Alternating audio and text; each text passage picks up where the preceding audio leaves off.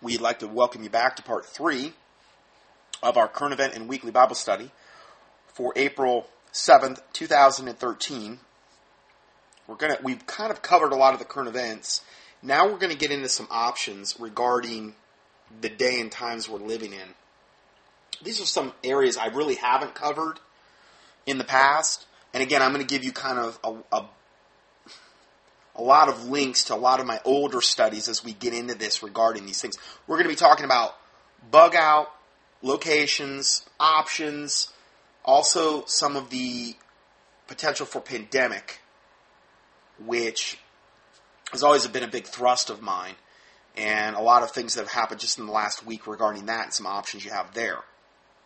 This article came out. Now, this isn't the best article I've ever seen, but it gives you one perspective. And I'm going to give you some other perspectives after this. So it says, bug out time is short. Where should I go? And this article just came out on March 26th. By now, most of us know that things are not right. You can feel it, almost like the feeling you get when you go outside and you know it's going to rain. I am in Mexico. This particular person's in Mexico. And the idea of bugging out to a safe haven is foreign to most people here. Well, it's foreign to most people if you're in America or elsewhere as well. You get this blank stare. If you're like me, you have seen it yourself. Yes, I live in the largest expat, meaning expatriate, community in the world of Americans and Canadians with some very bright people. And we all know that when you start talking about things like floods, he's saying aliens, bugging out, and again, a lot of the other things that I've talked about today. He goes on to say, if you're like me, you've seen it yourself. Yes, I live... Okay, I'm sorry, I'm catching up here. When you start talking about things like floods, aliens, bugging out, it's like people go deaf and you're crazy, and you're the crazy one at the table. Obviously, then a lot of the other issues just that we brought up today, okay, in this particular study. I have consulted either directly or indirectly with many people. One listed offered his opinion that an old silver mine would be an excellent place for protection. Now, if you think the U.S. is somehow going to be safer, just look at the level of protection received by victims of Katrina and Sandy Hook. And again, the last place I'd turn to for any kind of protection would be the government at this point anymore. That's just, no. if you can avoid that at all costs, for obvious reasons. It is my understanding the U.S. government have known about this for a long time. And while Russians work to build underground protection for every man, woman, and child in Moscow, in the U.S., it's the best kept secret. They don't care about us, but they do care about the 170-plus underground facilities they have for themselves. And a lot of these are like cities. So what are our problems? Food, and I've reported on the underground. Just key in underground in the keyword search box. Or DUMBS, D-U-M-B-S. That's another acronym for those. In the keyword search box at contendingfortruth.com, if you don't believe those exist. So what are our problems? Food, water, shelter, safe place away from gangs that could take your life, and food if they can find you. And I've talked about food recently as well, or the gang problem, if you're in any kind of urban environment, how that's going to play out. And that's a pretty horrific scenario as well. So as far as I'm concerned, being familiar with the landscape, actually I'm going to give you a link to that coming up. I'll tell you about that. As far as I am concerned, being familiar with the landscape here in Mexico is a better bet. And now, again, I'm not advocating going to Mexico, okay? Because I've done many reports on Mexico and all of the satanic, unbelievably high crime and murder rate they're having down there, okay? I would imagine, though, if you were in the right area, that would be a different story. But not everybody has that option, from a monetary standpoint, But I wanted to at least read this to you so you kind of have some perspective on this subject. As a result of my conversations, it has come to me that Mexico has some of the best resources one could dream of for these types of situations. For me, my primary concern is cataclysmic weather and the effects of the sun. That's where he's really gearing up on. I would be more tended to gear up toward what the world government is overtly going to try to come in and do, as I've documented in the past. But it might be where it is the cataclysmic weather that is the absolute main, and again, this is a big reason they've built all these underground facilities, the elite. so that they can protect themselves because they know what's coming from a cataclysmic event regarding weather, whether it's earthquakes, tsunamis, hurricanes, you name it, solar things going on. Who knows? Meteors, these types of things. Going further, for me, my primary concern is cataclysmic weather and the effects of the sun. Mexico has over 160,000 abandoned 160,000, that was good. 1,600 abandoned silver mines, some large enough to drive a car into, which are ideal for survival in the case of cataclysmic weather, and are off the beaten path and known by very few. And you could probably potentially pick up one of these things relatively cheaply. I don't know. I am off tomorrow to one of these towns that nobody would look for unless they were lost. Some are referred to as ghost towns. I will check the availability of fresh water, conditions of the mine, and the procedure for getting food in and out. As I was scrolling through the page, I found that a hotel is about $100 a month in US dollars, a month in this area. And that's one of the advantages to a lot of these countries. The dollar, at least for now, in certain situations will go a whole lot farther than it, down there than it would in the U.S. So that by itself opens yourself up to more options. Now again, I'm not necessarily advocating, it's just something to have in your thought process, maybe for future reference. Now, heard this guy interviewed on Alex Jones, and it was Atlas Survival Shelters. I have a friend of mine, too, in North Carolina, and he's going to be coming out with a line of shelters, but I don't think he has his website up quite yet, and I can't really say anything more about that until he comes out. But these Atlas Shelters, they were interviewed on Alex Jones, and I was very impressed on a lot of different levels by this interview. The guy seemed very sharp. He was very, very concerned about the privacy of the people purchasing these shelters from him. That was his... Well, and again, I'll just read you part of what's on their website. Keeping your shelter secret is our number one concern. That should be your number one concern as well, if you're going to consider buying one of these. We do not keep paper trails on any of our customers' locations and only accept wire transfers for payment. See, to me, this guy is sharp. He's in the know, and he knows what's important. Because if you put one of these things in the ground and they know exactly where you're at, it could be potentially just worthless. It could be like a big grave that you're burying. You know what I mean? So, privacy in today's day and age, being as private as possible. Why is that? Well, look at all the things they're trying to do to strip away our privacy. If privacy wasn't important, why would the New World Order be doing everything possible to try to invade your privacy on every single level? That by itself should show you how important it is to be private. Okay? There's a book, How to Be Invisible by J.J. Luna. That's a very good book in some respects. It's a little bit general. It's not as specific as it needs to be. But it gives you, if nothing else, it gets you moving in the right direction. Okay? And there's a lot of other books in that regard. But anyway, let's go further here. All the photographs of people in the shelters were taken at trade shows, in other words, on their website. We do not reveal the names and locations of any of our customers. Atlas Survival Shelters is on the hit series Doomsday Preppers on National Geographic Channel and on a lot of other ones too. Look for our episode Prepared Not Scared, where we build and install a 10 by 50 foot corrugated pipe shelter for a customer in Florida and test the escape hatch.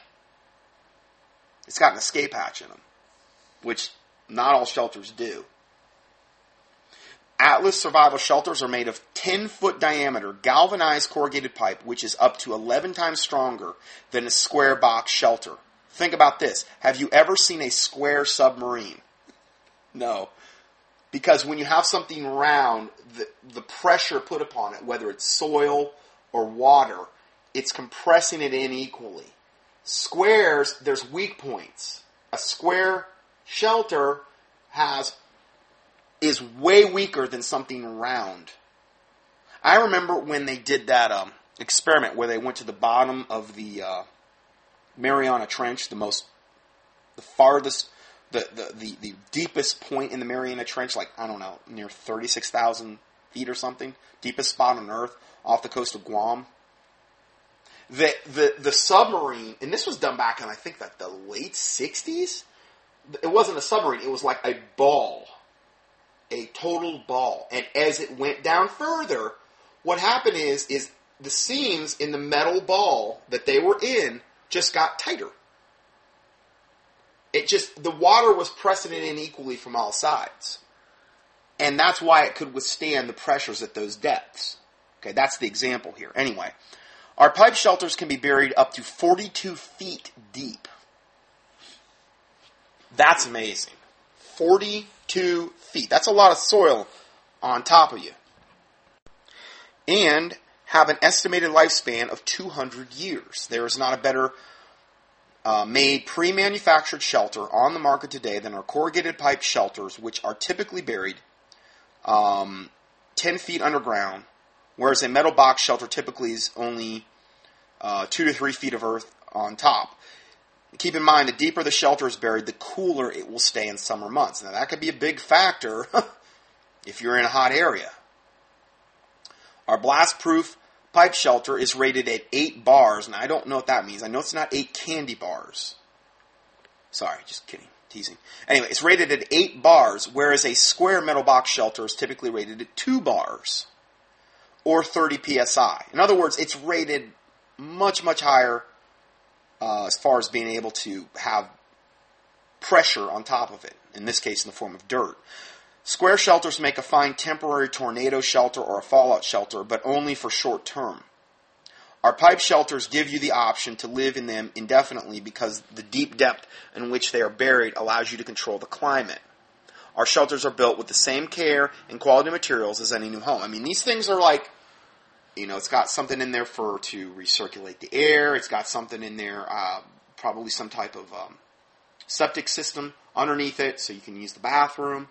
If it was linked up to some type of well, I think it would be mandatory. Then you'd have your water.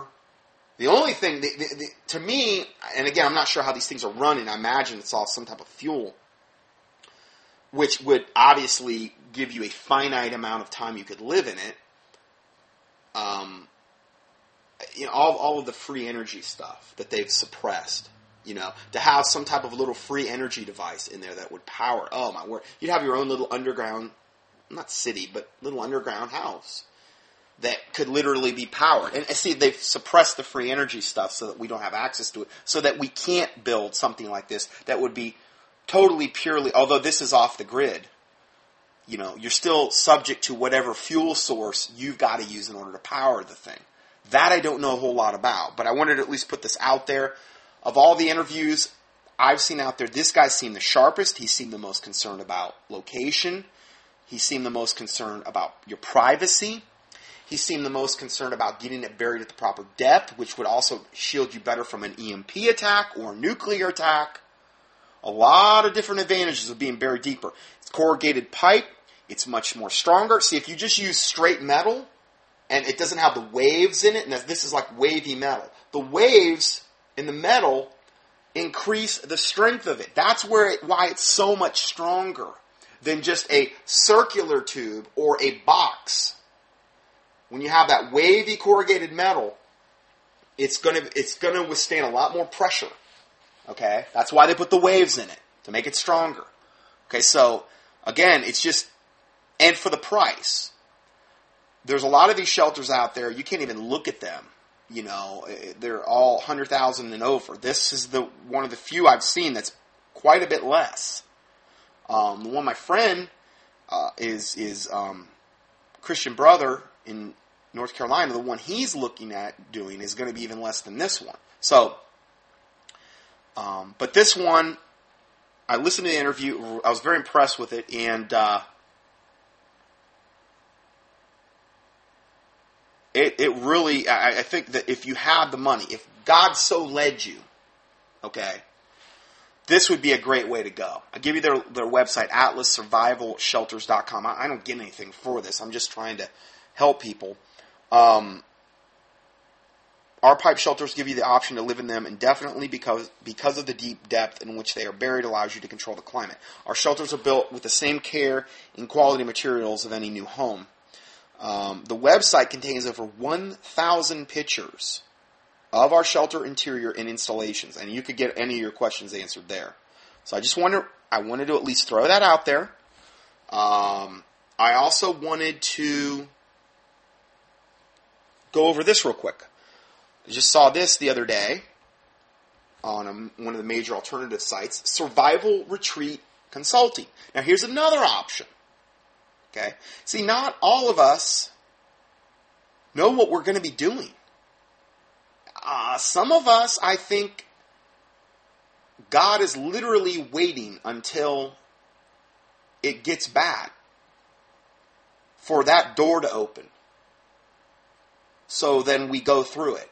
We don't know what we're going to be doing. Okay?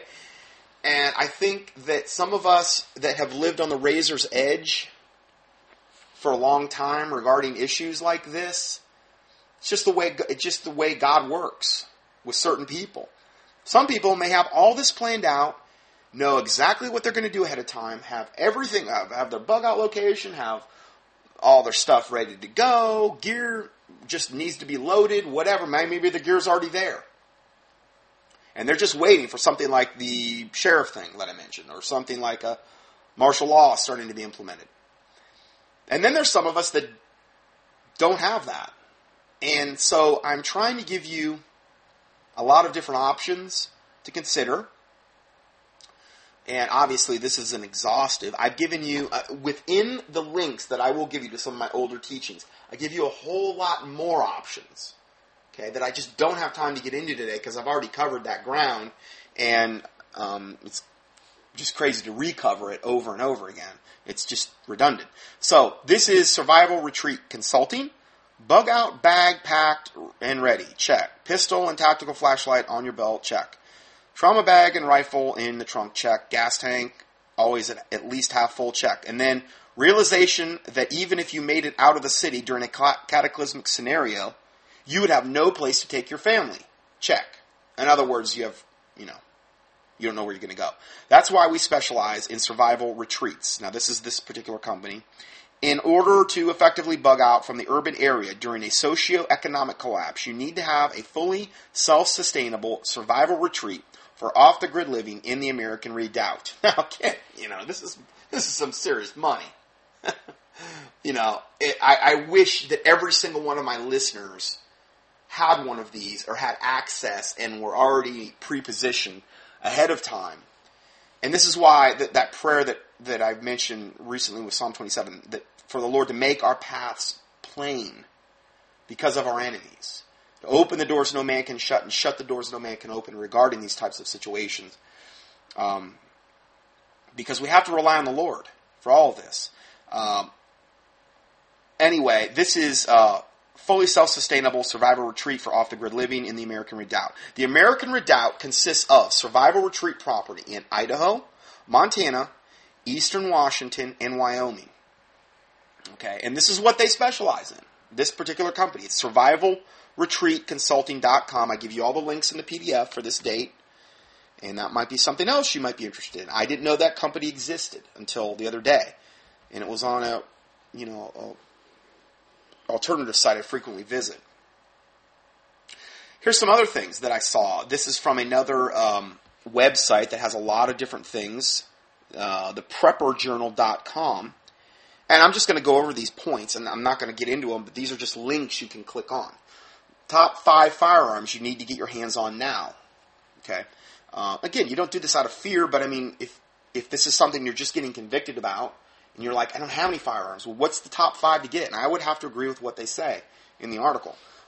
Next report, Prepping 101, communication options.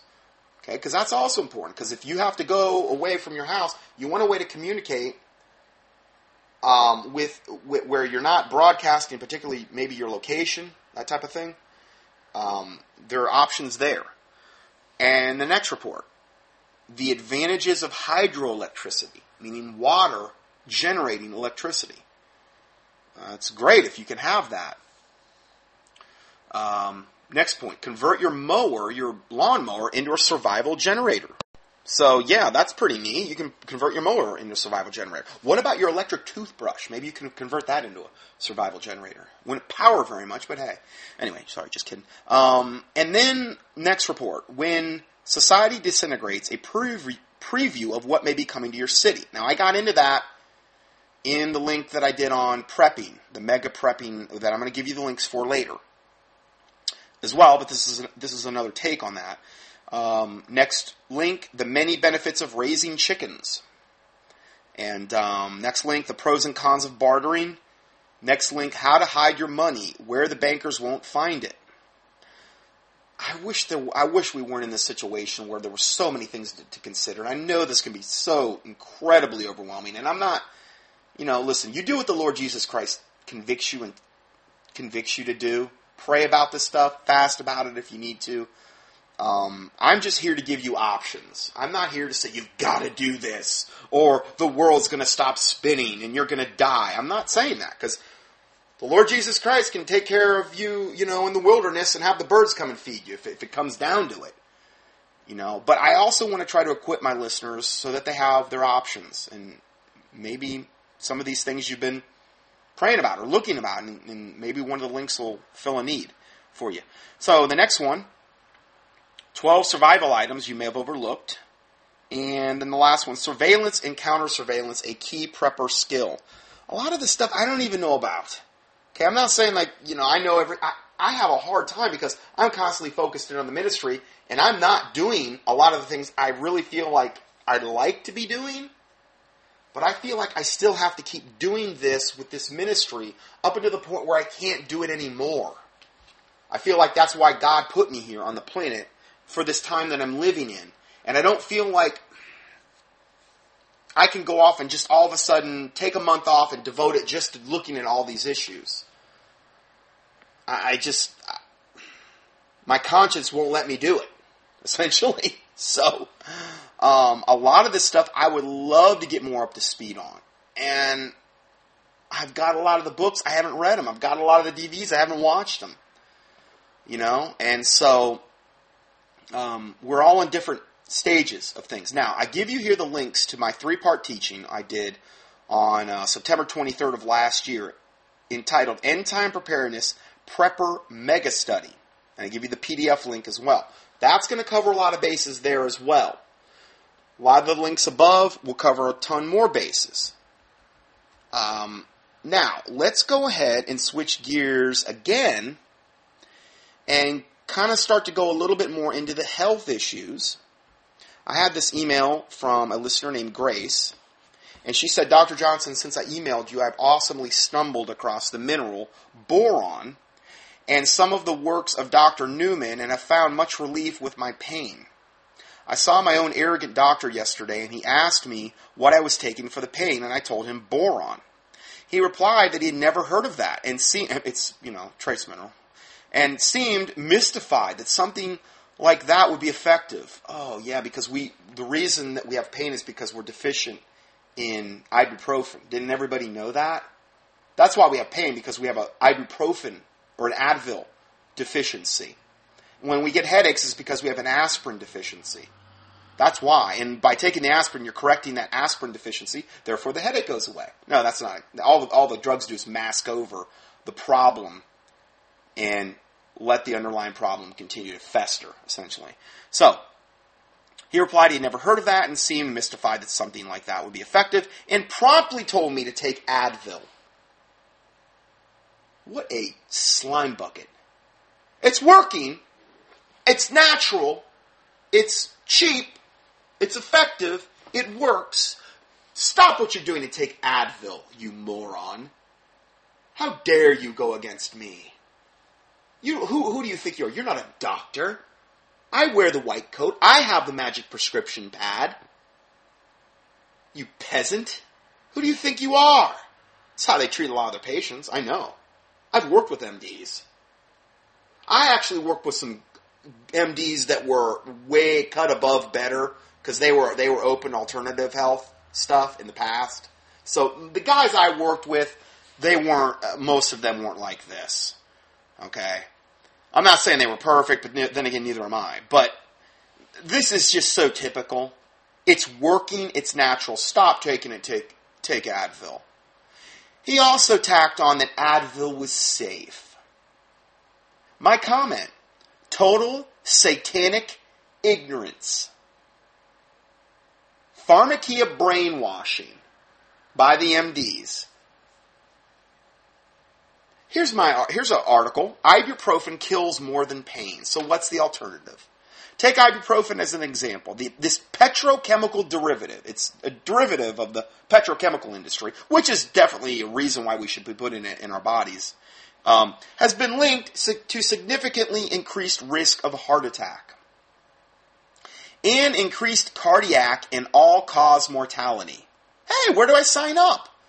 You take it, you get increased risk of heart attack, increased cardiac, and all-cause mortality, especially when combined with aspirin, with over 24 serious side effects, including, here's just 6 of the 24, anemia, DNA damage, that's good, hearing loss, hypertension, influenza mortality, in other words, it lowers your immune system, and miscarriage. Well, that way they can depopulate the earth quicker. All a part of the New World Order agenda, to create a dumbed-down, sick, weak, sterilized populace. Objective achieved. Ibuprofen is, in fact, not unique in elevating cardiovascular disease risk and or mortality. The entire category of non-steroidal anti-inflammatory drugs, or NSAIDs, appear to have this unrecognized dark side. Of the 100 unintended adverse health effects, no, it's not unintended, it's totally intended. But that's what the people writing the article. Of these 100 intended adverse health effects, I'm going to take the "un" out of there because associated with their use, cardiovascular disease and cardiac mortality score highest on the list. So yeah, just be on ibuprofen. You'll live probably 10, 20 years less than you'd normally live, but hey, at least you're pain-free. Going back to this listener's email, I added that part in. Okay, after he said Advil was safe, I had to add that part in. She says, I've been doing a cocktail of boron, vitamin D, magnesium, etc., and would have been in extreme amount of pain without them. It's working for her, man. Now, I will add into this, if you have got joint degeneration or disc degeneration.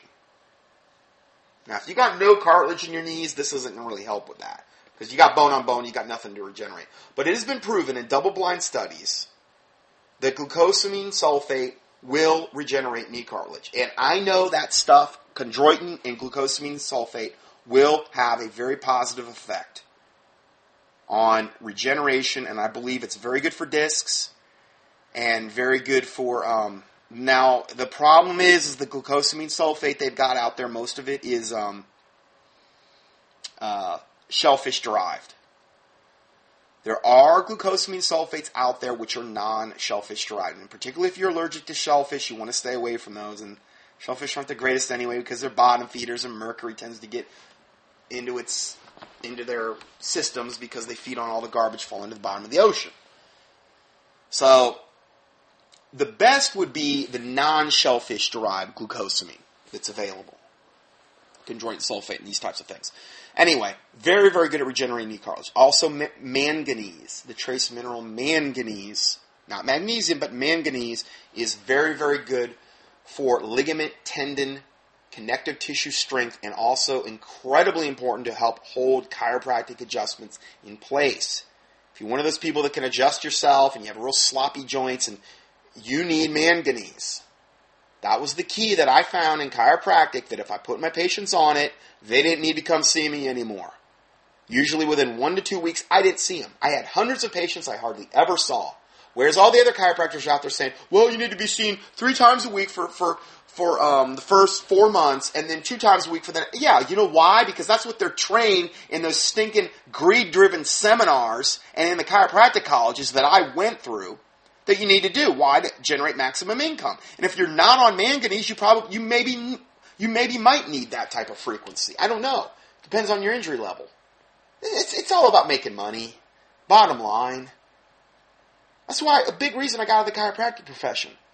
I had hundreds of patients I hardly ever saw. And then I saw this gigantic need here. And where I was at in Florida, I mean, there was like 120 or 30 chiropractors in Lee County alone.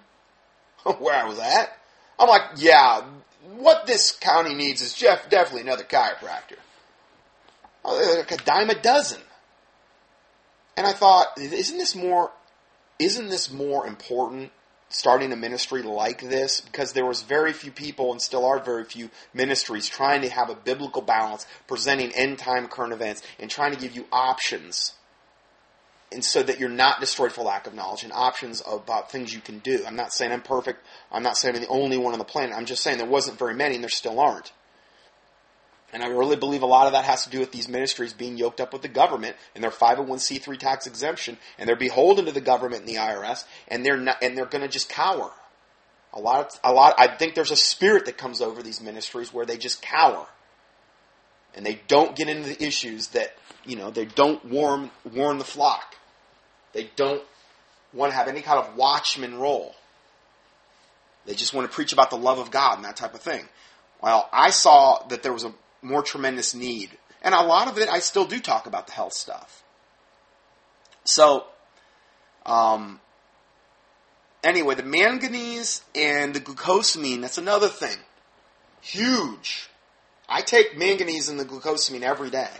If I didn't, I would be an absolute total wreck. If I didn't do those things. I couldn't hold my chiropractic adjustments in chiropractic college at all. I could get adjusted 3 times a day and need more. That's why they'll say, oh, well, chiropractic's addictive. Once you go, you got to keep going. If you're low in manganese, yes.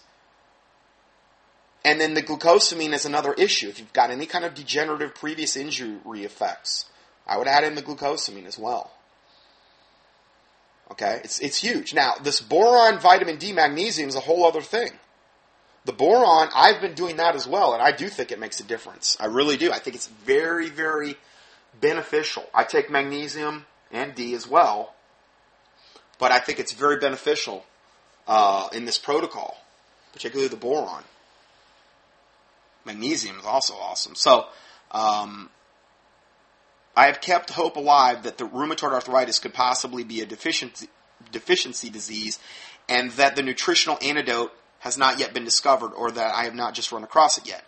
Like beriberi and vitamin B, scurvy and vitamin C, rickets and vitamin D, meaning these are disease processes that are just vitamin deficiencies. Rickets is totally cured by vitamin D. Scurvy, totally cured by vitamin C. Real vitamin C.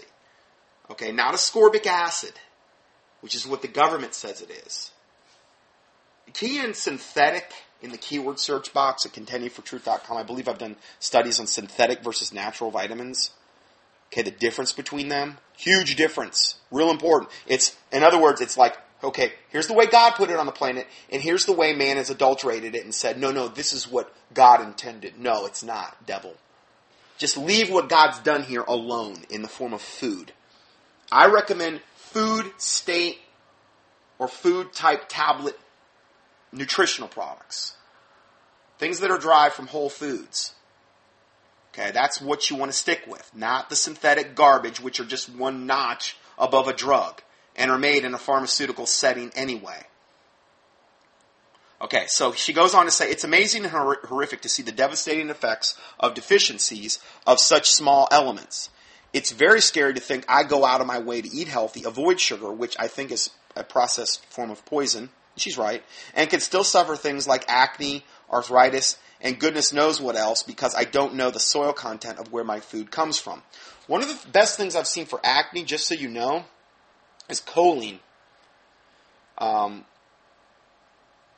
I like the combination of choline and AF beta food by Standard Process. It's an incredible liver, gallbladder detoxification. It'll also dissolve it. Choline will specifically defat your liver.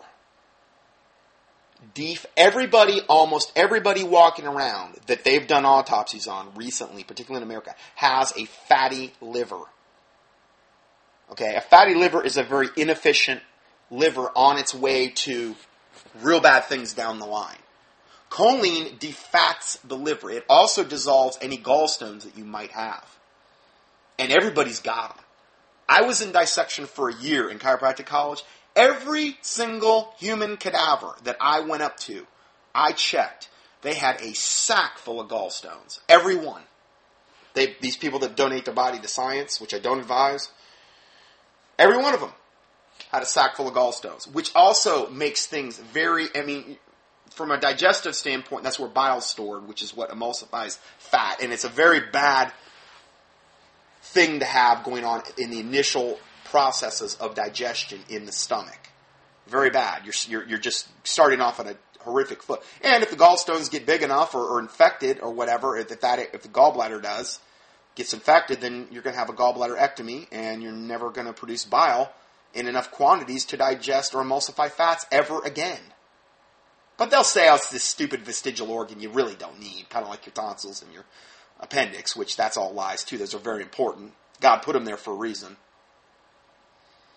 But they'll tell you that, because they're the MDs and they know best. Gallbladder is incredibly important. If you've had your gallbladder removed, you should be taking bile salts for the rest of your life. Bile salts. You cannot produce enough bile on command if you eat a fatty meal. If you eat any kind of moderate to heavy fat meal, you should be taking bile salts if you've had your gallbladder removed. Well, why? What does it matter? Because if you don't digest your fats properly, they go rancid in the gut. And you have to have good fats in order to make all your hormones. Cholesterol, the sterol portion of cholesterol, these good fats, like high-density lipids, you have to have the sterol portion of cholesterol in order to make all the hormones in your body. Well, I thought cholesterol was wicked and evil and comes from the pit of hell. Well, it does. No, just kidding. No, you have to have it to make all your hormones. It's just demonized by the MDs who want to get you on Lipitor and Crestor and all these cholesterol-lowering drugs that totally shut off CoQ10 production, which totally sets you up for heart attacks, shuts down your liver.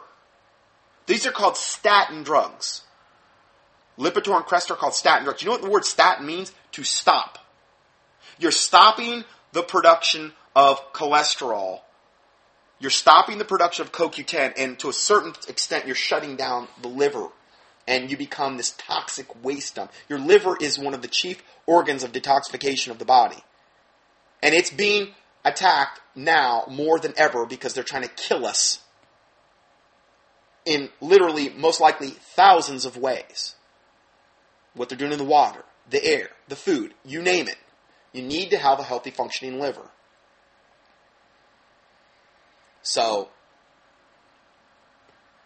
I've gotten into a lot of this stuff in the past, keying maybe liver or detox in the keyword search box at contendingfortruth.com. A lot of that's, I believe, already online. A lot of like the liver detox you can do where you take choline for like a week or two and then you do the liver detox. That's the way I advise doing it. It's an ongoing thing though. I'm doing detox every single day because I know that even if you try to eat organic, you know, there's still the chemtrails you're dealing with, and so many other things. You have to live like the boy in the bubble or whatever to avoid everything, and have all your food like literally grown underground in some type of hydroponic environment where there's no pollution introduced in order to do this. It's impossible. And praying when you have your food, pray over it, because the Bible says that sanctifies your food. I believe there's a literal thing that God can do to protect your food. 1 Timothy 4, verse 2 and 3. Read it. Food sanctified. So I believe that's a whole other thing. I don't think you could say, oh Lord, please bless and sanctify this food to my body, this deep fried Twinkie. oh yes, it's gonna, or what, you know what I mean? I mean, come on, I mean, I understand that there's times everybody, indulges or whatever, but, I mean, okay, it doesn't give you an excuse to eat like garbage all the time either by doing that. So I've done foods on the wisdom of the Levitical dietary guidelines. You can key that in. Blood and meat, that's another big one. You can key that in. So anyway, I've done a lot of studies on a lot of these subjects. Anyway, let's go back to the main article, or the main letter that I got here. Let's see here. Because I don't know the soil content of where my food comes from, that information is just as important, if not more, than the current nutrition label. Why would she say that? Because the food, or in this particular case, the plants, are only as good as the soil it's grown out of. If the soil's dead and depleted, which is the case for totally anything non-organic, then the plant's only as good as the soil it's grown out of, essentially. Where's it going to get the minerals if it's not in the soil? All they're spraying on the plants to get them to grow anymore is NPK, a synthetic nitrogen, phosphorus, potassium, which is what NPK stands for. It'll get a plant to grow, but there's nothing in it. And if there's nothing in it and you eat it, well, how are you going to get the trace minerals? Weak link in the chain. If you ever decide to research the subject, you will see Dr. Newnham's study on Jamaica and Israel. Approximately 70% of Jamaicans had arthritis of some type at the time the study was taken. And the Israelis had about 1% arthritis. The Jamaican soil was highly deficient in boron, as well as other minerals as well. And the Israeli soil had plenteous amounts of perhaps the world's of boron, perhaps the largest amount in the world. The Israelis had 1% arthritic incidence. The Jamaicans had 70%. And the main difference that they could detect was the boron. There was a high boron content in the soil in Israel and incredibly low content in Jamaica. Wow. That's huge. But don't quote me on the last part. Mr. Newman cured himself in a matter of weeks with one reoccurring bout, a child with juvenile arthritis, and he cured some sheep and also helped humans in various amounts. When I later saw a horse treatment from Pat Colby that stated, quote, at the time, it was not known that a lack of boron as well as an imbalance in the feed was the cause of arthritis, and the cure took several weeks. Now, I don't know if by taking boron you're going to reverse bone spurs. I can't see how it's going to reverse joint degeneration. Like if you had stage 3 disc degeneration with arthritic spurs in the lumbar spine, I can't see how it's going to reverse that. I don't know, though. I've never seen a study on boron with chiropractic, but I know something. It sure can hurt. And if you add in a good glucosamine product, glucosamine chondroitin product with some manganese into that, and like she said, maybe some D3 and magnesium. Innate's got a good one called Bone Response that has a little bit of all this in there. It doesn't have the glucosamine, but it has the magnesium, the boron, the D, and these types of things, some combination products, and where maybe you could kill some, where you're not having to take so many products, because I know that's a huge thing for patients I've seen in the past. You start to give above a certain amount of products, and they're like, I don't want to have anything to do with this. Unfortunately, I get people email me, and they'll want to know, well, how do I, and I'm like, I'm really sorry, but it's, here's my protocol. And I'm sorry, I'm not the one that invented the protocol. These are all things that are contributing factors. And it's a lot of stuff, and it's a lot of pills. But if you've got a lot of damage, a lot of times it takes a lot of effort in order to reverse something from a health standpoint. Rome wasn't built in a day. You didn't get that way in a day. It may have taken you 20, 30, 40 years to get in the shape you're in. And so many times people just want to take one pill and have it reverse overnight. A drug can take you out of pain, but it's not going to fix anything. And it's the mindset, unfortunately, a lot of Americans and people elsewhere are in, because we've been brainwashed into that Burger King, I want to have it my way now mentality. Doesn't work that way. The body does not work that way. I'm not saying God couldn't instantly heal you, but that's about as close as you're going to get. And God doesn't typically work that way most of the time. He can, but He doesn't. Okay? Because you reap what you sow. And a lot of times, this is why we're destroyed for lack of knowledge. We might have been putting something into our body, like NutraSweet, for a ton of years, which is a total, beyond neurotoxin. Horrific, one of the most horrific things you could possibly put in your body. Well, I thought it was good because it was 0 carb. You're killing yourself with every little blue packet or pink packet or yellow packet, Splenda, saccharin. They're all horrific. They're all part of the New World Order's plan to kill you, to cripple you, to debilitate you, and to take you out, and to make you a weak, sickly soul dependent on Big Brother. All by design. Every bit of it. So, I knew that I was barking up the right tree. No pun intended. Get it, bark tree. Anyway. Because I knew that the horse's nutrition and health are treated way better, and in my opinion, more seriously than humans. And a lot of times they are. We treat our cars better, we treat our animals better a lot of times than we would treat ourselves. Now, my comment. I put some extra material in here you can click on and read at your leisure. Because we all have such leisure time now. I actually have a leisure suit. It's a Polynesian leisure suit. It's a special one, that I like to wear when I go to the country club and hit the links, dogleg right, hold on yards. Yeah, I wear my Polynesian leisure suit out and kind of wow the crowds. Just kidding, teasing. I just made that whole thing up. Anyway, so we have the borax conspiracy, Big Pharma's latest ploy to outlaw the borax, or boron. Borax actually is boron. You're going to see. I'm not going to say a whole lot more about it than that. But when you read these articles, they're going to be kind of mind-blowing on the whole boron thing. Next report. What boron can achieve for you? Okay. This is why I'm not just giving you one article where you have to put all your eggs in like one basket about this subject. Next one. The wonder of boron. See, I sit in my bed at night and wonder about the wonder of boron. Just kidding. Anyway, the wonder of boron. And there's a link to that. Now, there's a few different articles here. I highlighted the top one because I think it's the most comprehensive. Kind of gives you what it does for you, the research they've done.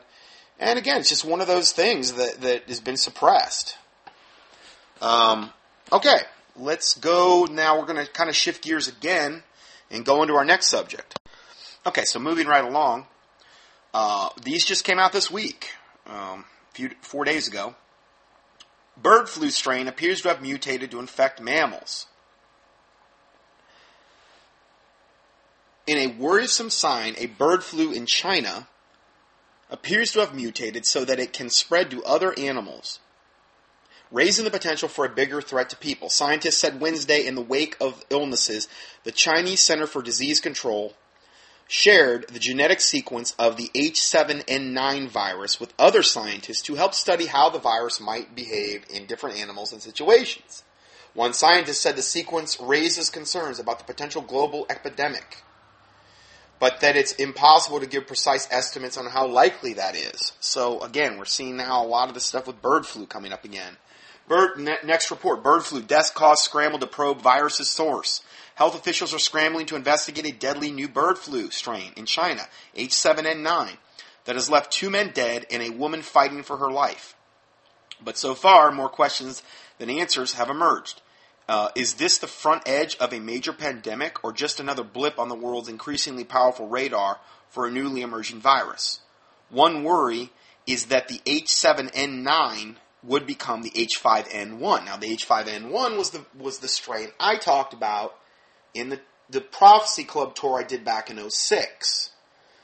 Unfortunately, the video of that's not available on YouTube anymore. Prophecy Club always comes across and gets people, I think, for copyright infringement. Nothing like rationing the bullets, Nothing like ratcheting the bullets. You can't have any free content out there. You need to pay for it.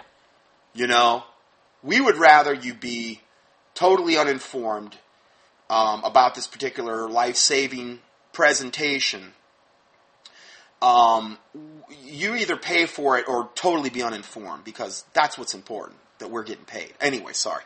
I don't have my ministry set up that way. I try to give everything away for free. Okay? Pretty much, that we can give away. The USB flash drives are done by my listener in Australia, and he's just basically covering costs on a lot of these things, doing this.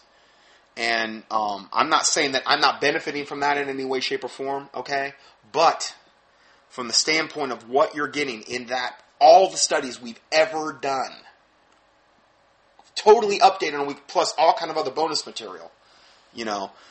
And essentially, the vast main reason, the whole thrust of that is so that people can have that information in one small flash drive, that if the internet goes down or whatever, and you still have access to your computer, but you may not have access to your internet, you'll still have all those PDFs, all those teachings in one spot. So, again, the track that I have on the website, that I don't benefit from that at all. That's a company doing that. A listener came up with that design, and the company that prints those, I have nothing to do with that at all. So, we're just trying to get the word out more than anything.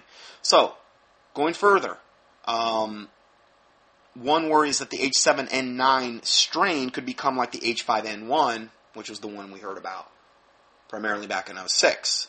The most famous of the avian flu strains that emerged in Hong Kong in 1997. That's the H5N1. Now, let's keep moving forward here. Government scientists creating more deadly bird flu virus. Are you prepared if it gets out? For some preppers, a common motivation to become prepared is the risk of a biological outbreak of some disease with a high mortality rate and aggressive transmission vector. They fear, and with good reason, that if a disease gets out into the open, society will quickly fall and the grid will collapse under the weight of so much death and suffering.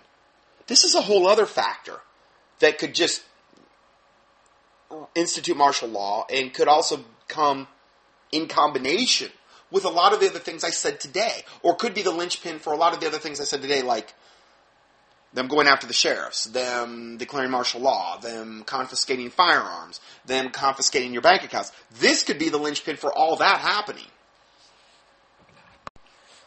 So going further here, this fear certainly seems plausible with events over the past decade of aggressive strains of viruses, but so far we have been relatively protected from any major outbreak.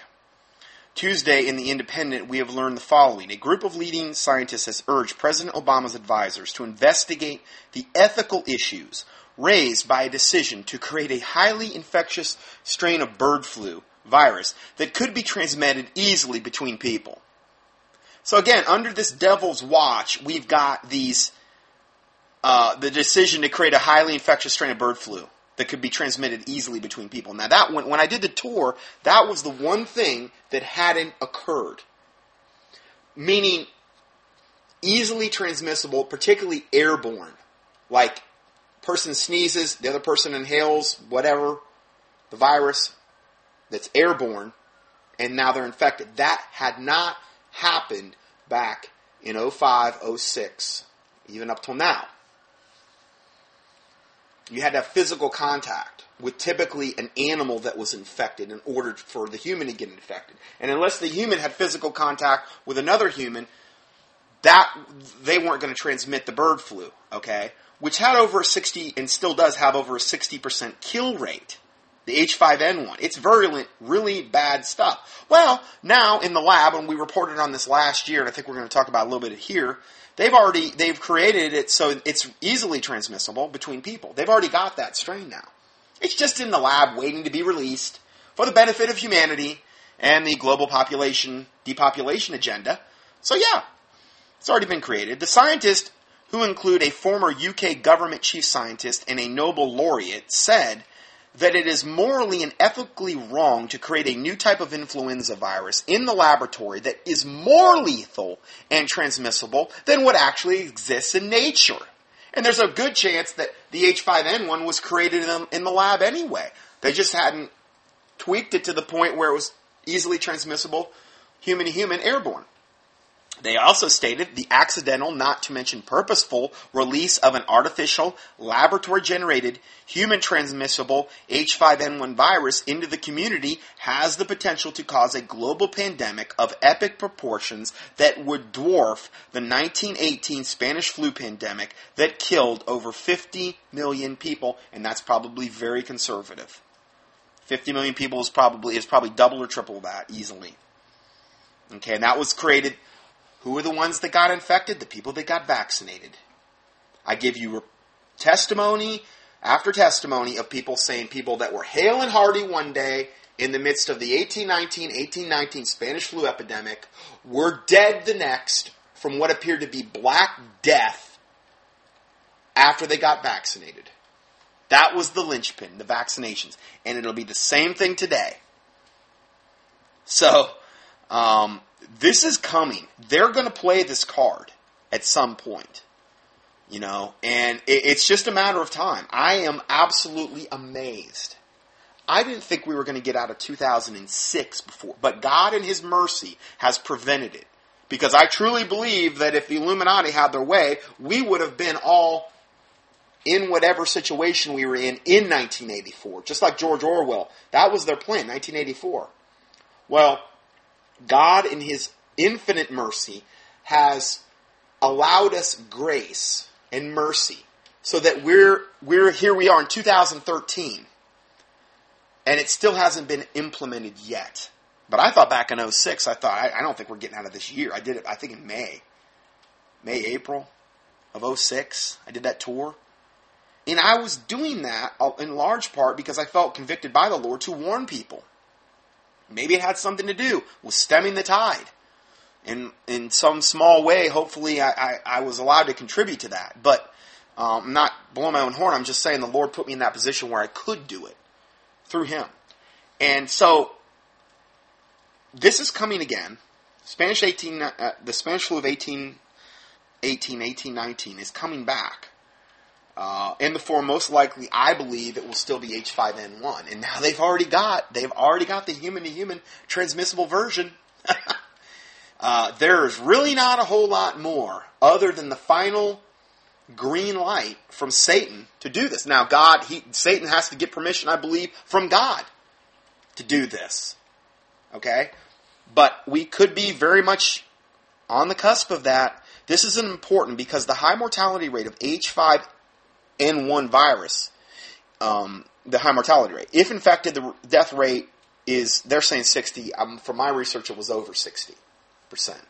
So if you get it, it's pretty much a 60% chance you're going to die. Now, again, I think that has everything to do with what you're taking and how your immune system is functioning.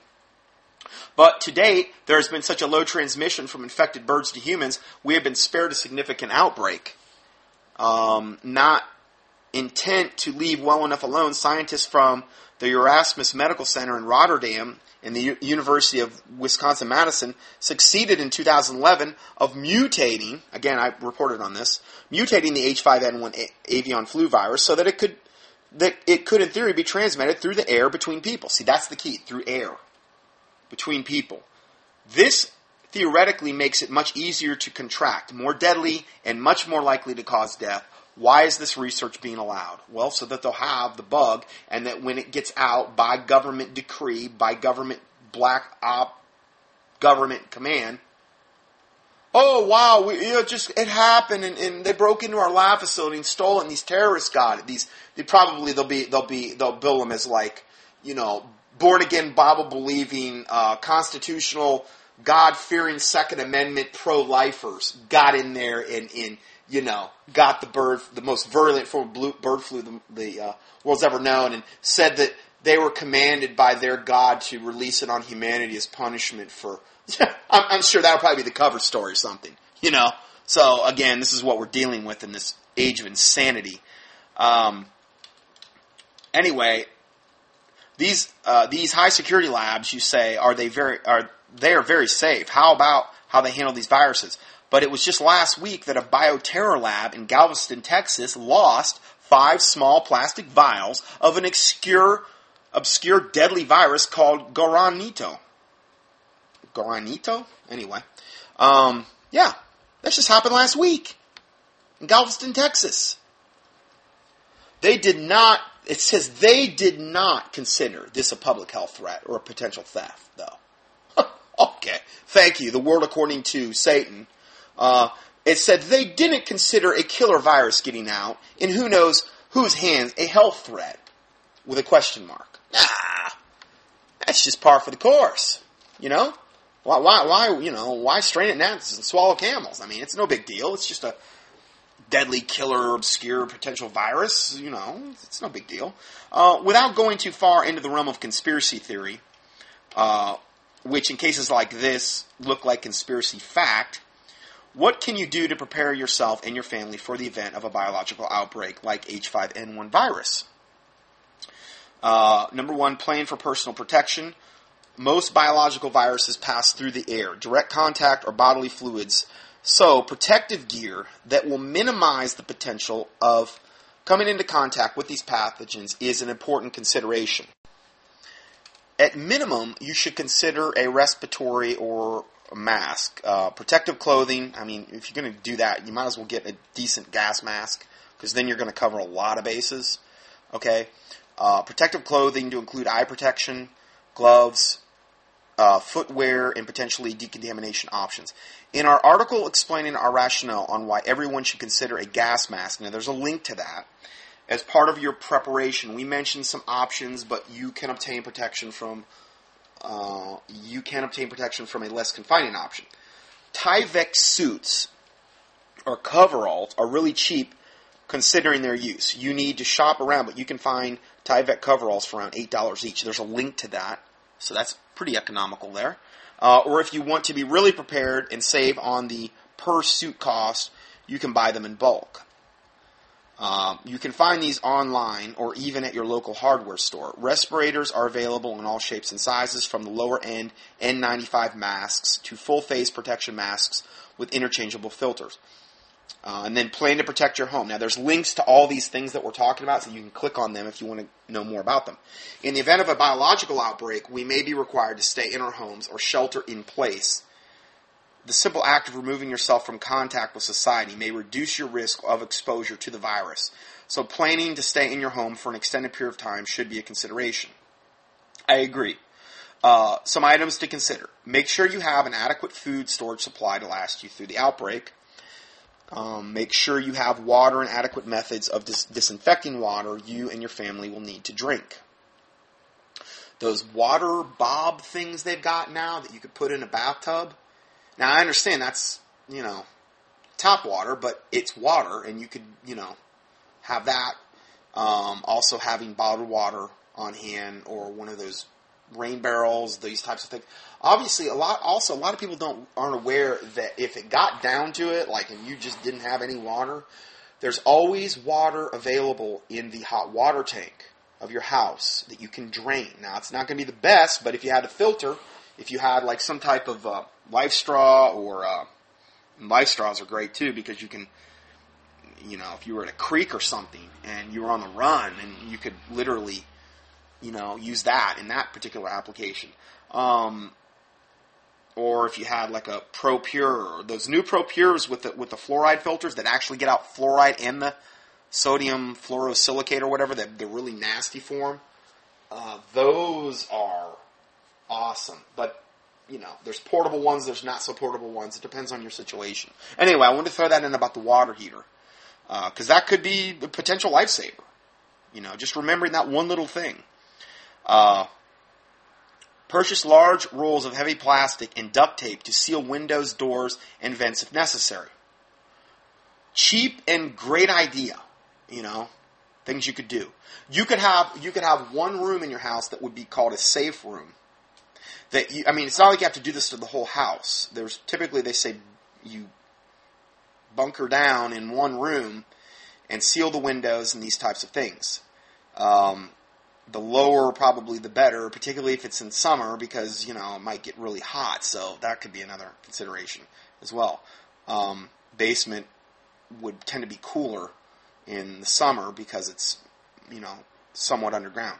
So going further, consider pets and how they will go to the bathroom. Ooh, that could be a bad consideration. Plan for entertainment during any situation where you will be confined for long periods of time. I recommend hand sock puppets, a Bevian variety of Kukla Frananali like hand sock puppets. But that's just me. I'm funny that way, Anyway, just kidding.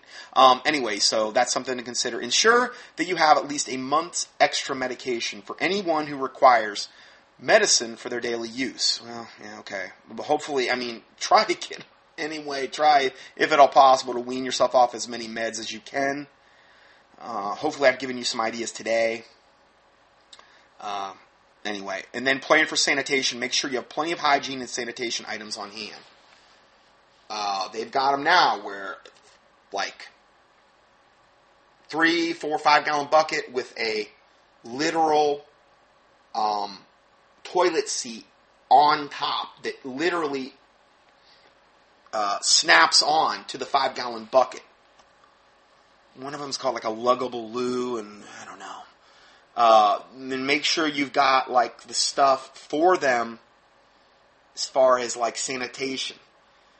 To keep the smells down. And these things have covers on them, but these are things to consider. If you're in a confined space, okay, you're going to be really, really, really happy that you devoted some extra little bit. And these aren't things that cost a ton of money here we're talking about. Some of the stuff, underground shelters like I was talking about earlier, we're talking some serious money, but some of these things are very, very, very reasonably priced. And you're not going to break the bank doing this stuff. Okay.